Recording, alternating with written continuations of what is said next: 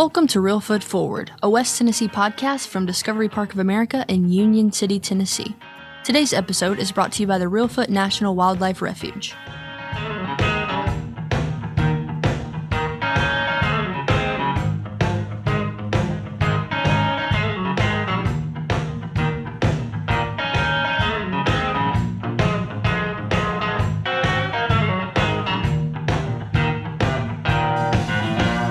Thank you, Alexis. Welcome, everyone, to Real Foot Forward, a West Tennessee podcast where we explore the history, the people, and the culture of our beautiful home, especially right now in the spring in West Tennessee. I'm your host, Scott Williams. Okay, Alexis, have you been enjoying the spring? I have. I love the weather change. It's absolutely beautiful everywhere here in Obion County. Before I introduce today's very special guest that you helped us find, what is something you've discovered this week at Discovery Park of America? Well, I was looking into some highlights for our Facebook. We've been highlighting exhibits, and I found out that the schoolhouse that we have was actually stationed 6 miles from Discovery Park, and it was at the Obion County Museum in 91, and then it came to Discovery Park in 2011. Well, that's very interesting. It's interesting when they move these buildings around. Right. A lot of people, there's a whole art to that and getting it from point A to point B without completely destroying it. Certainly. I can't even barely move a box No. of things without everything being completely ruined. So thank you for that. And now we're going to have our very special guest, Lisa Smartt, a motivational humorist and writer. Thank you, Scott. Glad to be with you guys.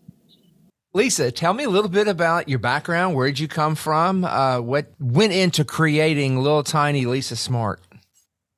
Yes, a tall 6'8" man who was a basketball coach, and my poor little 5'8" his wife, my mom. But I was born in West Kentucky. Both my parents were teachers at that time. My dad was a basketball coach, but because he had a temper, he got too many technicals, and so he got out of coaching and went right into teaching only. They were awesome. But when I was 12 years old, we moved north to North Texas and Denton, right north of Dallas, in order for them to be administrators at a children's home. So I spent my junior high and high school years growing up at a children's home. My parents were the directors, and I graduated high school there, and then I traveled all around in my early 20s and got to see the world, did a lot of mission work, sometimes stayed for a year. I was kind of a hippie, but in the early 80s, instead of in the 60s and 70s. I did a lot of traveling. My parents were very supportive of it. I would take a semester or two off of school. And then when I married my husband, we lived in Nacogdoches, Texas. And then in College Station, Texas was the last place we lived before we moved here. And we moved here 19 years ago. And we live out in the country on a little country road, and we're just happy as a pig in slop. I can imagine how nice it is with the land you have and getting to live out in the woods. So tell us a little bit. I'm curious about what it was like to be at the age you were when suddenly you're uprooted and your whole life is upside down. Now all of a sudden you're living in a children's home. What was that like? Right. Yeah. I tell people all the time, don't ever move a girl when she's at the ugly stage. Are you kidding? I mean, it was the most amazing thing. When I was in 8th grade, it's like God was building a 6-foot woman, but he only had the first floor done. I was just all legs. I was so awkward and gangly. And to make things worse, everybody expected me to be a ball player. My dad had played ball for LSU a little bit, and then he played for some other schools, and he was a great basketball coach. Well, other than the uncontrollable temper, but he was such a great ball player. Everybody just expected, with me being so tall, that I would be a great ball player, but I wasn't an academic. I was so awkward. And literally, Scott, looking back on that move, we moved to this big metropolitan kind of school district where all the girls were so pretty and they all were from different kind of situation. All of those experiences actually built the career that I stand on now. I just got back from Wichita, Kansas last night. I have literally built, by God's grace, a career around the fact that I felt awkward, but so does everybody else. And in all kinds of situations, we're never always the smartest. There's always somebody smarter than us, prettier than us, more talented than us. But how do we come alongside people, care about them, build them up, encourage them? And had I been the best at everything always, that would have been a harder thing to come into. So yes, I was extremely awkward. 12 was a hard time to move me. My parents were busy at the children's home. We kind of, in some ways, kind of raised ourselves sometimes because those kids had so many needs. And that was a blessing because unlike parenting now, I was not the center of the universe for my parents. They loved me very much, but they felt like our whole family was on mission. And believe it or not, that was a blessing too, because I learned that, my belly button is not the center of the universe. And so I learned how to be about others. And that's actually a good model to follow. And we taught that to our boys. Philip used to always say to them, now, look, your belly button is not the center of the universe. And that is another thing I learned from my parents being on mission. I was not the center of the world for them. And that was actually a good thing. Now, that might be a very controversial statement now, but it was a very good thing. Yeah, it's interesting. You and I have something in common. Halfway through my ninth grade year, living outside of Memphis, my parents moved us to Fort Worth, Texas, where my dad started going to seminary. So, yeah, Southwestern. Oh, my goodness. So right around, and I went from a little tiny, at the time it was a small private school, Briarcrest, and then started going to a big city school in Fort Worth. Yes. And complete, for me, it was such a positive in the long run. Yes. Everything that happened, was such a positive in the long run for helping me grow as an individual. Yes. So, we always tell people when my brother went out for the football team, he couldn't believe it was such a big school that the coach wasn't even a teacher. Like he was just the football coach. Like we just couldn't believe it. It was just you're right. It's a completely different world than the small town that we had lived in. But it taught us a lot of things. Yeah, it was a good thing. Now, when you got ready to go to college. I'm assuming, you get to be your junior and senior year. And when I was at that stage, and I'm older than you are, so I'm assuming it was like that for you as well. Our parents weren't as invested in what happened to us next. Like we had to have a little gumption on our own to figure out where we were going to go to school. What was going on with you at that stage? We did. Yeah, my parents are just awesome. They wouldn't have cared where or if even. My parents always had one rule: you'll always be learning, whether or not you're in higher ed or not, you'll always be learning something. I think that's why they were so different than the normal parents. Like when I would want to take a year off because I wanted to go to South America or Florida, work at a migrant camp, they would be like, oh yeah, that would be very awesome. That'll be educational. And so I really appreciate my parents in that way. They also weren't, their identity was already their identity. So they weren't depending on me to make them feel special. And that's something that we have really tried to carry with our kids. Like, we're going to have our own lives. So we're not trying to live anything through you. And I think that's especially poignant now. We see that with young people. But now I forgot what you asked me. The question was college. So like, what was your plan? Oh, my plan was to be a social worker or to the truth is, like a lot of 18-year-olds, I didn't have a plan. I wanted to go and live with a bunch of people my age and move out of the house. And so that's what I did. Now, shockingly, that first year, I actually came to Bethel and McKenzie because we were Cumberland Presbyterians, and that's where my parents had gone to college. But I was only there for a year and a half, and then I started wandering aimlessly around. Not aimlessly, wandering around the world, but not aimlessly. Purposefully. Yeah. Purposefully, yes, absolutely. So what was your first break? What did you do? I went to Germany for 3 months. That was just a summer mission. And that's when I started speaking. And they gave me a translator, and I would go to churches with this group and start speaking. And that was awesome. I loved going to Germany. And then when I came back, I did a semester. But then I went to Florida for a year and worked at a migrant camp. That was a great experience. I learned pretty good Spanish and learned a lot about the migrants in Florida and some of the struggles that they had and, migrant workers and that kind of thing. And then that led me, I went to Colombia for 6 months and did I really loved Colombia. I always used to tell my parents, I think I was Latino and you somehow adopted me, but I do look like a very huge Nordic Viking woman. So they convinced me that that was not accurate, but I loved Colombia. I love the culture. I love Latin American culture. And then I came back to Denton, Texas, and during a semester of summer school at University of North Texas, I met my husband, and he was precious. He was so cute. I had to marry him. And so that's what happened next. And then how did you meet?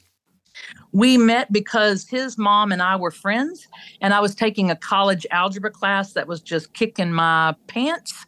And she said, "Oh, my son's really good at math." He was a summer worker. He had come to the children's home just to work for the summer, just like as a summer worker. And she said, "Oh, he's great at math." She said, "He can help you." So he came down to where my parents' house was every night because, summer school is like 3 hours in the morning. And so he'd have to help me every night. And we stopped talking about algebra and started talking about other things. And then he went back to MTSU, finished his last semester, and then we got married in April of the next year. Yeah. We were one of those people that we dated for 5 minutes and got married 5 minutes later. So it was great. Well, so do you think she was intending that to happen? Sure, of course she was matchmaking. Yeah, we were good friends, and she thought it would be fun for me to be in the family. So yeah, but it was a good match. Oh, that's a great story.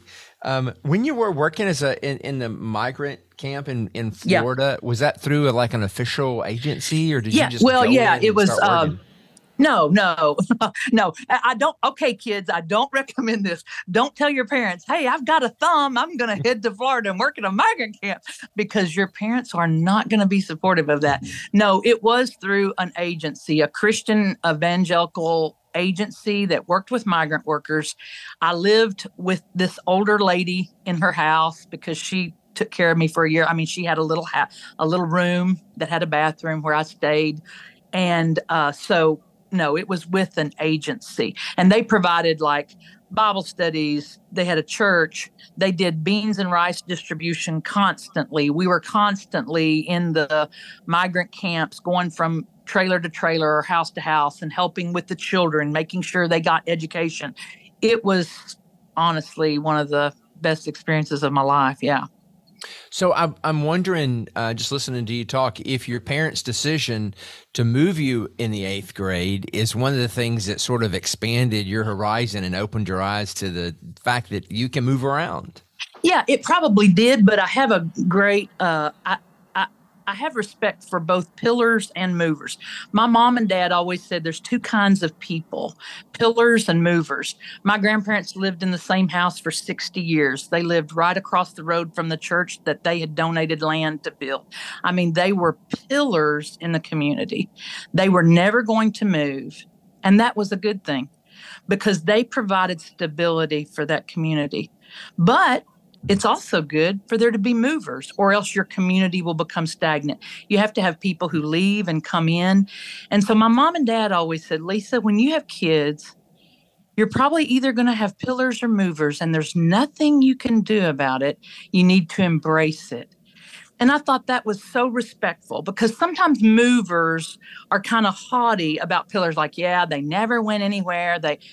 Right. But that was good because that's the people they are, and they needed to be that person. But then sometimes people who don't move say they were just wandering aimlessly, they're movers. And the truth is we need both of those people. And, you find people in your family who would have never left the 5 acres that they grew up on. And that's okay. That's who they really are. And then my mom always knew out of the 4 kids that she grew up with, she always knew she was going to be a mover. She said, "I loved that farm. I respected my parents, but I always knew that I was going somewhere else, That's fascinating. That's really enlightening. Well, that's my parents. You have how many kids? I have 2 boys. We have 2 boys. And so are they movers or pillars? Right now, it looks like they're both pillaring right now. Now, my younger one really is a pillar. I think we've known that since he was born. He's I think he's going to be around. Our older one, he might move. They're only 25 and 27. They both just they bought houses and they're both engaged. And right now it looks like they're both going to live here for a while. But we're open to the fact that at some point they might move. But yeah, we love the fact that they're here right now. It's good. Are they gonna get married around the same time? Do you have two Yeah, we rehearsal have. dinners? Let me tell you, we got a rehearsal dinner on Friday. Our baby is getting married on Saturday. This Saturday. Yeah. Congratulations! Thank you. Thank you. That's very nice. So, Yeah, we're excited. somewhere along the way, you had the idea. You started speaking, and you had the idea to expand on that. First of all, what was your major? I went to school for 6 years and didn't graduate, Scott. So I always joke whenever I speak places. Sometimes the person in front of me has a PhD and I'll stand up and say, oh, now let me tell you, I'll just go ahead and shoot straight with you. I went to 4 different institutions of higher learning for more than 6 years. And at the end of that 6 years, none of those institutions believed that my name and their name should be on the same piece of paper. So I didn't graduate. I got married. I was not interested in school, which is the great irony, because now I speak at universities and for school districts. I speak for hospital groups. And I've never, ever lied about having a college degree, because the reason people hire me is because what I give is mammal wisdom. I'm not coming in with something that I researched in a lab. It's mammal wisdom about how to get along with people, how to have a more pleasing work environment, and those things either work or they don't work. I feel like I'm a plumber. If I have a great personality and I have a lot of education, but I can't get your toilet to be unclogged, then I'm not a very good plumber. And that's the way I feel as a speaker. If I can come in and get the job done and be entertaining and helpful to your group, then that means I'm a good speaker. Now, if I have a PhD, but I can't do that, then I'm not going to have a good career as a speaker. And so it's worked out that somehow, as we used to say, a blind squirrel finds an acre every now and then. And somehow I've gotten in a career that you would think would require at least some graduate school. So let's back up to the genesis of that. Right. What were the steps that the early attempts and maybe failures and successes, and talk about the beginnings of this particular career that you're in? Okay. First of all, I didn't even know it was a career. 25 years ago, somebody needed somebody to come and speak at their event. They said, we want somebody who's funny. Lisa, I think you're funny. Would you come and do it? I thought it was just a hobby. So I came, and having no idea that group would then tell other groups. And so pretty soon I would come home. We were broke and living in a trailer park. My husband was getting his PhD. We had 2 little kids at home. And we always say we were broke, but we were happy as can be. And our kids loved that trailer park, and we did too. That's a whole nother podcast. We lived there 6 years. But I would come home and I'd say, Philip, you won't believe it. He said, what? I said, they gave me like $30 for gas money. He said, wow, honey, we couldn't believe it. And so I didn't even know it was a job. And so we always say it was like being a country singer. We probably lost money for 5 years. We probably broke even for 5 years. And then at about 10 years, something happened. I got involved with a corporate group because Dr. Suzanne Metzger slid off the road in Indiana and couldn't make it to an event in Illinois. And they brought me in at the very last minute, 500 women in the audience. And at the end, those women I stood up, and when I got there, I said, my name's not Dr. Metzger. I didn't even graduate from college. But at the end of the event, they stood, they cheered, and the corporate representative came up and said, your life is getting ready to change. And that is when it changed. And that would have been about 14 years ago, probably. And I started going all around the country with a corporate hospital group. And then, of course, when you go to Tucson, there's people in the audience who their husband works for Aetna and they work for so-and-so. And I have never spent $1 on advertising. And I've prayerfully tried not to be very much of a self-promoter. And yet word of mouth is how speaking works. It's really the only way speaking works. So. So I'm somebody who has to occasionally speak at things, and I always feel super awkward. And Sure. I always try to do as good a job as I can, and I always wonder, did I do okay? Can you give me just a few little tips on getting information across to big audiences like that, but in a fun way? Well, I always tell people, be exactly who you are. I had a friend call from Jackson one time, and she was really a precious gal, super smart, super beautiful, super educated.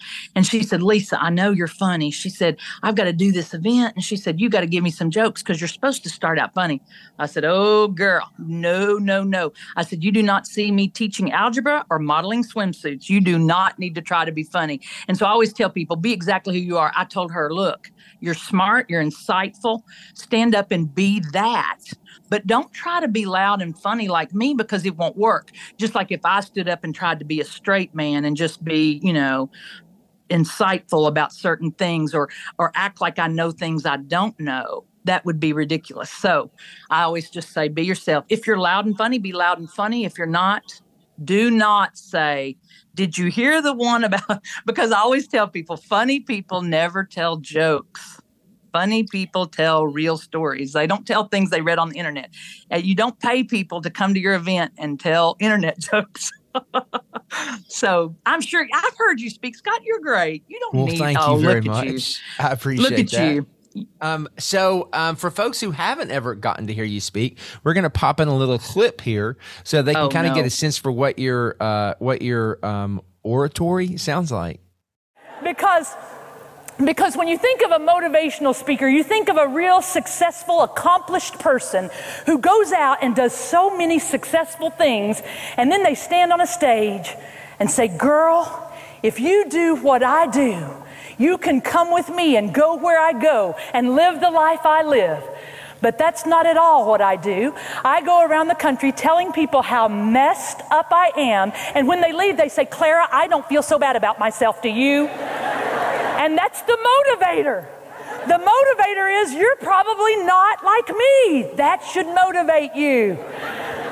In fact, I have a great story. A gal from Dallas called me one time and she said, Miss Smartt, we're interested in you coming and doing a women's event for us. She said, every year in Dallas, we have this big women's gala. And I was feeling all excited. And she said, and every year we get someone really smart and educated. And this year we're going a completely different direction. And when she realized what she said, she started backtracking and feeling apologetic. And I was sitting in my orange house coat out in the middle of nowhere where I live. And I was laughing and I said, oh, no, do not apologize. I'm just so glad that when you realized you wanted a stupid speaker, I'm the first person you thought of. Right there.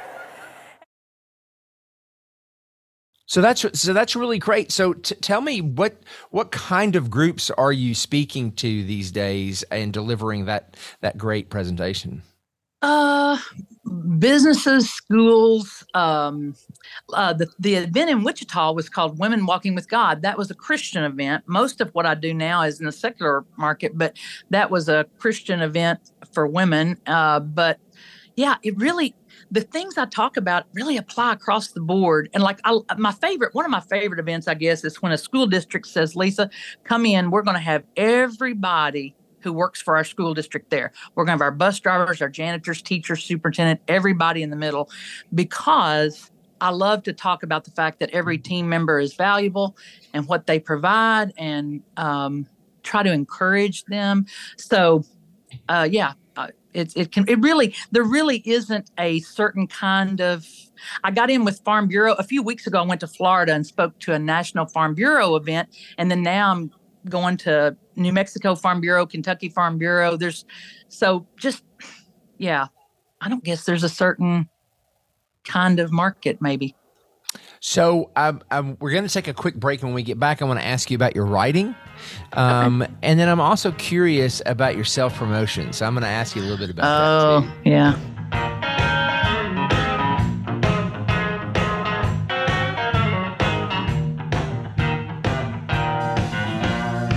The Reelfoot National Wildlife Refuge was established about 15 miles southwest of Discovery Park to manage the upper third of Reelfoot Lake as a refuge for migratory birds. There, you'll find a wintering ground for waterfowl and bald eagles.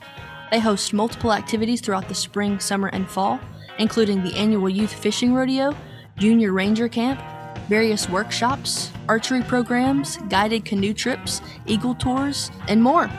For their complete schedule, Google Reelfoot National Wildlife Refuge. I hope you're enjoying the Reelfoot Forward podcast from Discovery Park of America. If you are, please be sure to subscribe, rate, and leave a very positive review on iTunes, Spotify, or wherever you listen to podcasts. This is your host, Scott Williams, and our guest today is Lisa Smartt, who is a professional speaker. You probably don't use the word comedian because I don't see it anywhere, but you are very funny, and also writer. And so I want to ask you a little bit about the writing. I know you were do you still do your newspaper column? No, I did that for 12 years. And then I just felt like I was ready to move past that. I mean, not move past it as in like, oh yeah, get beyond it. I felt like I had done my time. And so, I did that for 12 years. I wrote a weekly column, but, and so you started writing and then I know you and I actually met on a panel talking Yes. about self-publishing. So talk to us a little bit about your publishing journey. Yes. Okay, Scott, I'm going to warn you because, I'm a people person. Only writers like to talk about writing. People usually like, oh, let's listen to the two writers talk about writing. No, they're probably not very interested, so I'll go fast. I just got, you're either a writer or you're not. And when I was in third grade, the thing I loved best is when the teacher would say, we're going to write a story. And I would be like, whew, I was so glad to get off that math page. And so I love to write stories. And so that's how I started the fiction story about Doug and Carly. And she works at a Dollar General, and it's just a small town Southern story. And so that's how I got started on that. And then discovered the world of self-publishing. I did have an agent for a while, but wasn't making any headway. And so, as you and I talked about on the panel, got involved in self-publishing. So people who love to read small town Southern stories, they like Doug and Carly. But if you don't like to read, like I said. So as part of self-publishing and part of actually everything you do is using all the tools that we have today to promote yourself and your work and get your word out there. But that makes you uncomfortable. I listened to your video where you were talking about that a little bit. And you and I also both kind of came up around the time all this stuff was brand new and we were all trying to figure it out. What are your thoughts on promoting your work on Facebook and Twitter and Instagram? And I mean, it's a monster that has to be fed like constantly. So what's your thoughts on that? Okay, let me tell you, the first thing is I'm not critical of anybody who's out there hustling and doing it, because I think your personality is your personality. And some of these type A, it's funny, the conference I just spoke at in Wichita, one of the other keynote speakers was a basketball coach, Sherry Cole. She was a Oklahoma women's basketball, famous coach up there in that area. And she is a type A go-get-it person, just a butt biter. I bet she had a book, and boy, she just knows how to hit it. And I'm not critical of anybody in any kind of promotion that they're doing for their products. But again, you have to be the person you are. And I'm just not comfortable doing that. Now, some people might say, well, yeah, it's easy for you to say because you go to these big events and after you speak, people want to buy the book. And that is true. It is true that it's easier to sell books if you're a speaker, because that's just natural promotion. Even if you don't even mention the book from the stage, after you speak and you're standing out at the book table, people are more likely to buy the book. Again, be the person you are. If you're a good promoter, if you want to hire a marketer, get out there and hustle. That is not what I'm interested in doing right now. So I'm living my authentic self, Scott. I'm being my authentic self. Oh my gosh. I mean, that sounds like a blessing to me.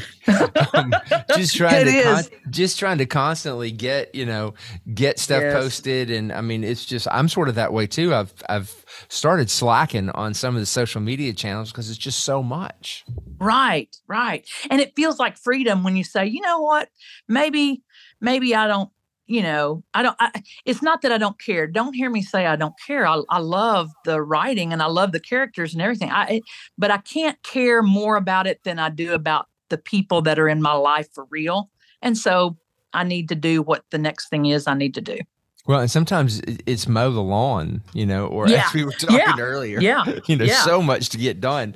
I know, Yeah. Alexis, who got you scheduled and everything, said, "Oh, by the way, if you're using her website, her children are now adults. Yeah. I'm 10 years older than the website. Yeah. And her dog died. So, so it's I've had dogs, cats, goats, everything has died since that website.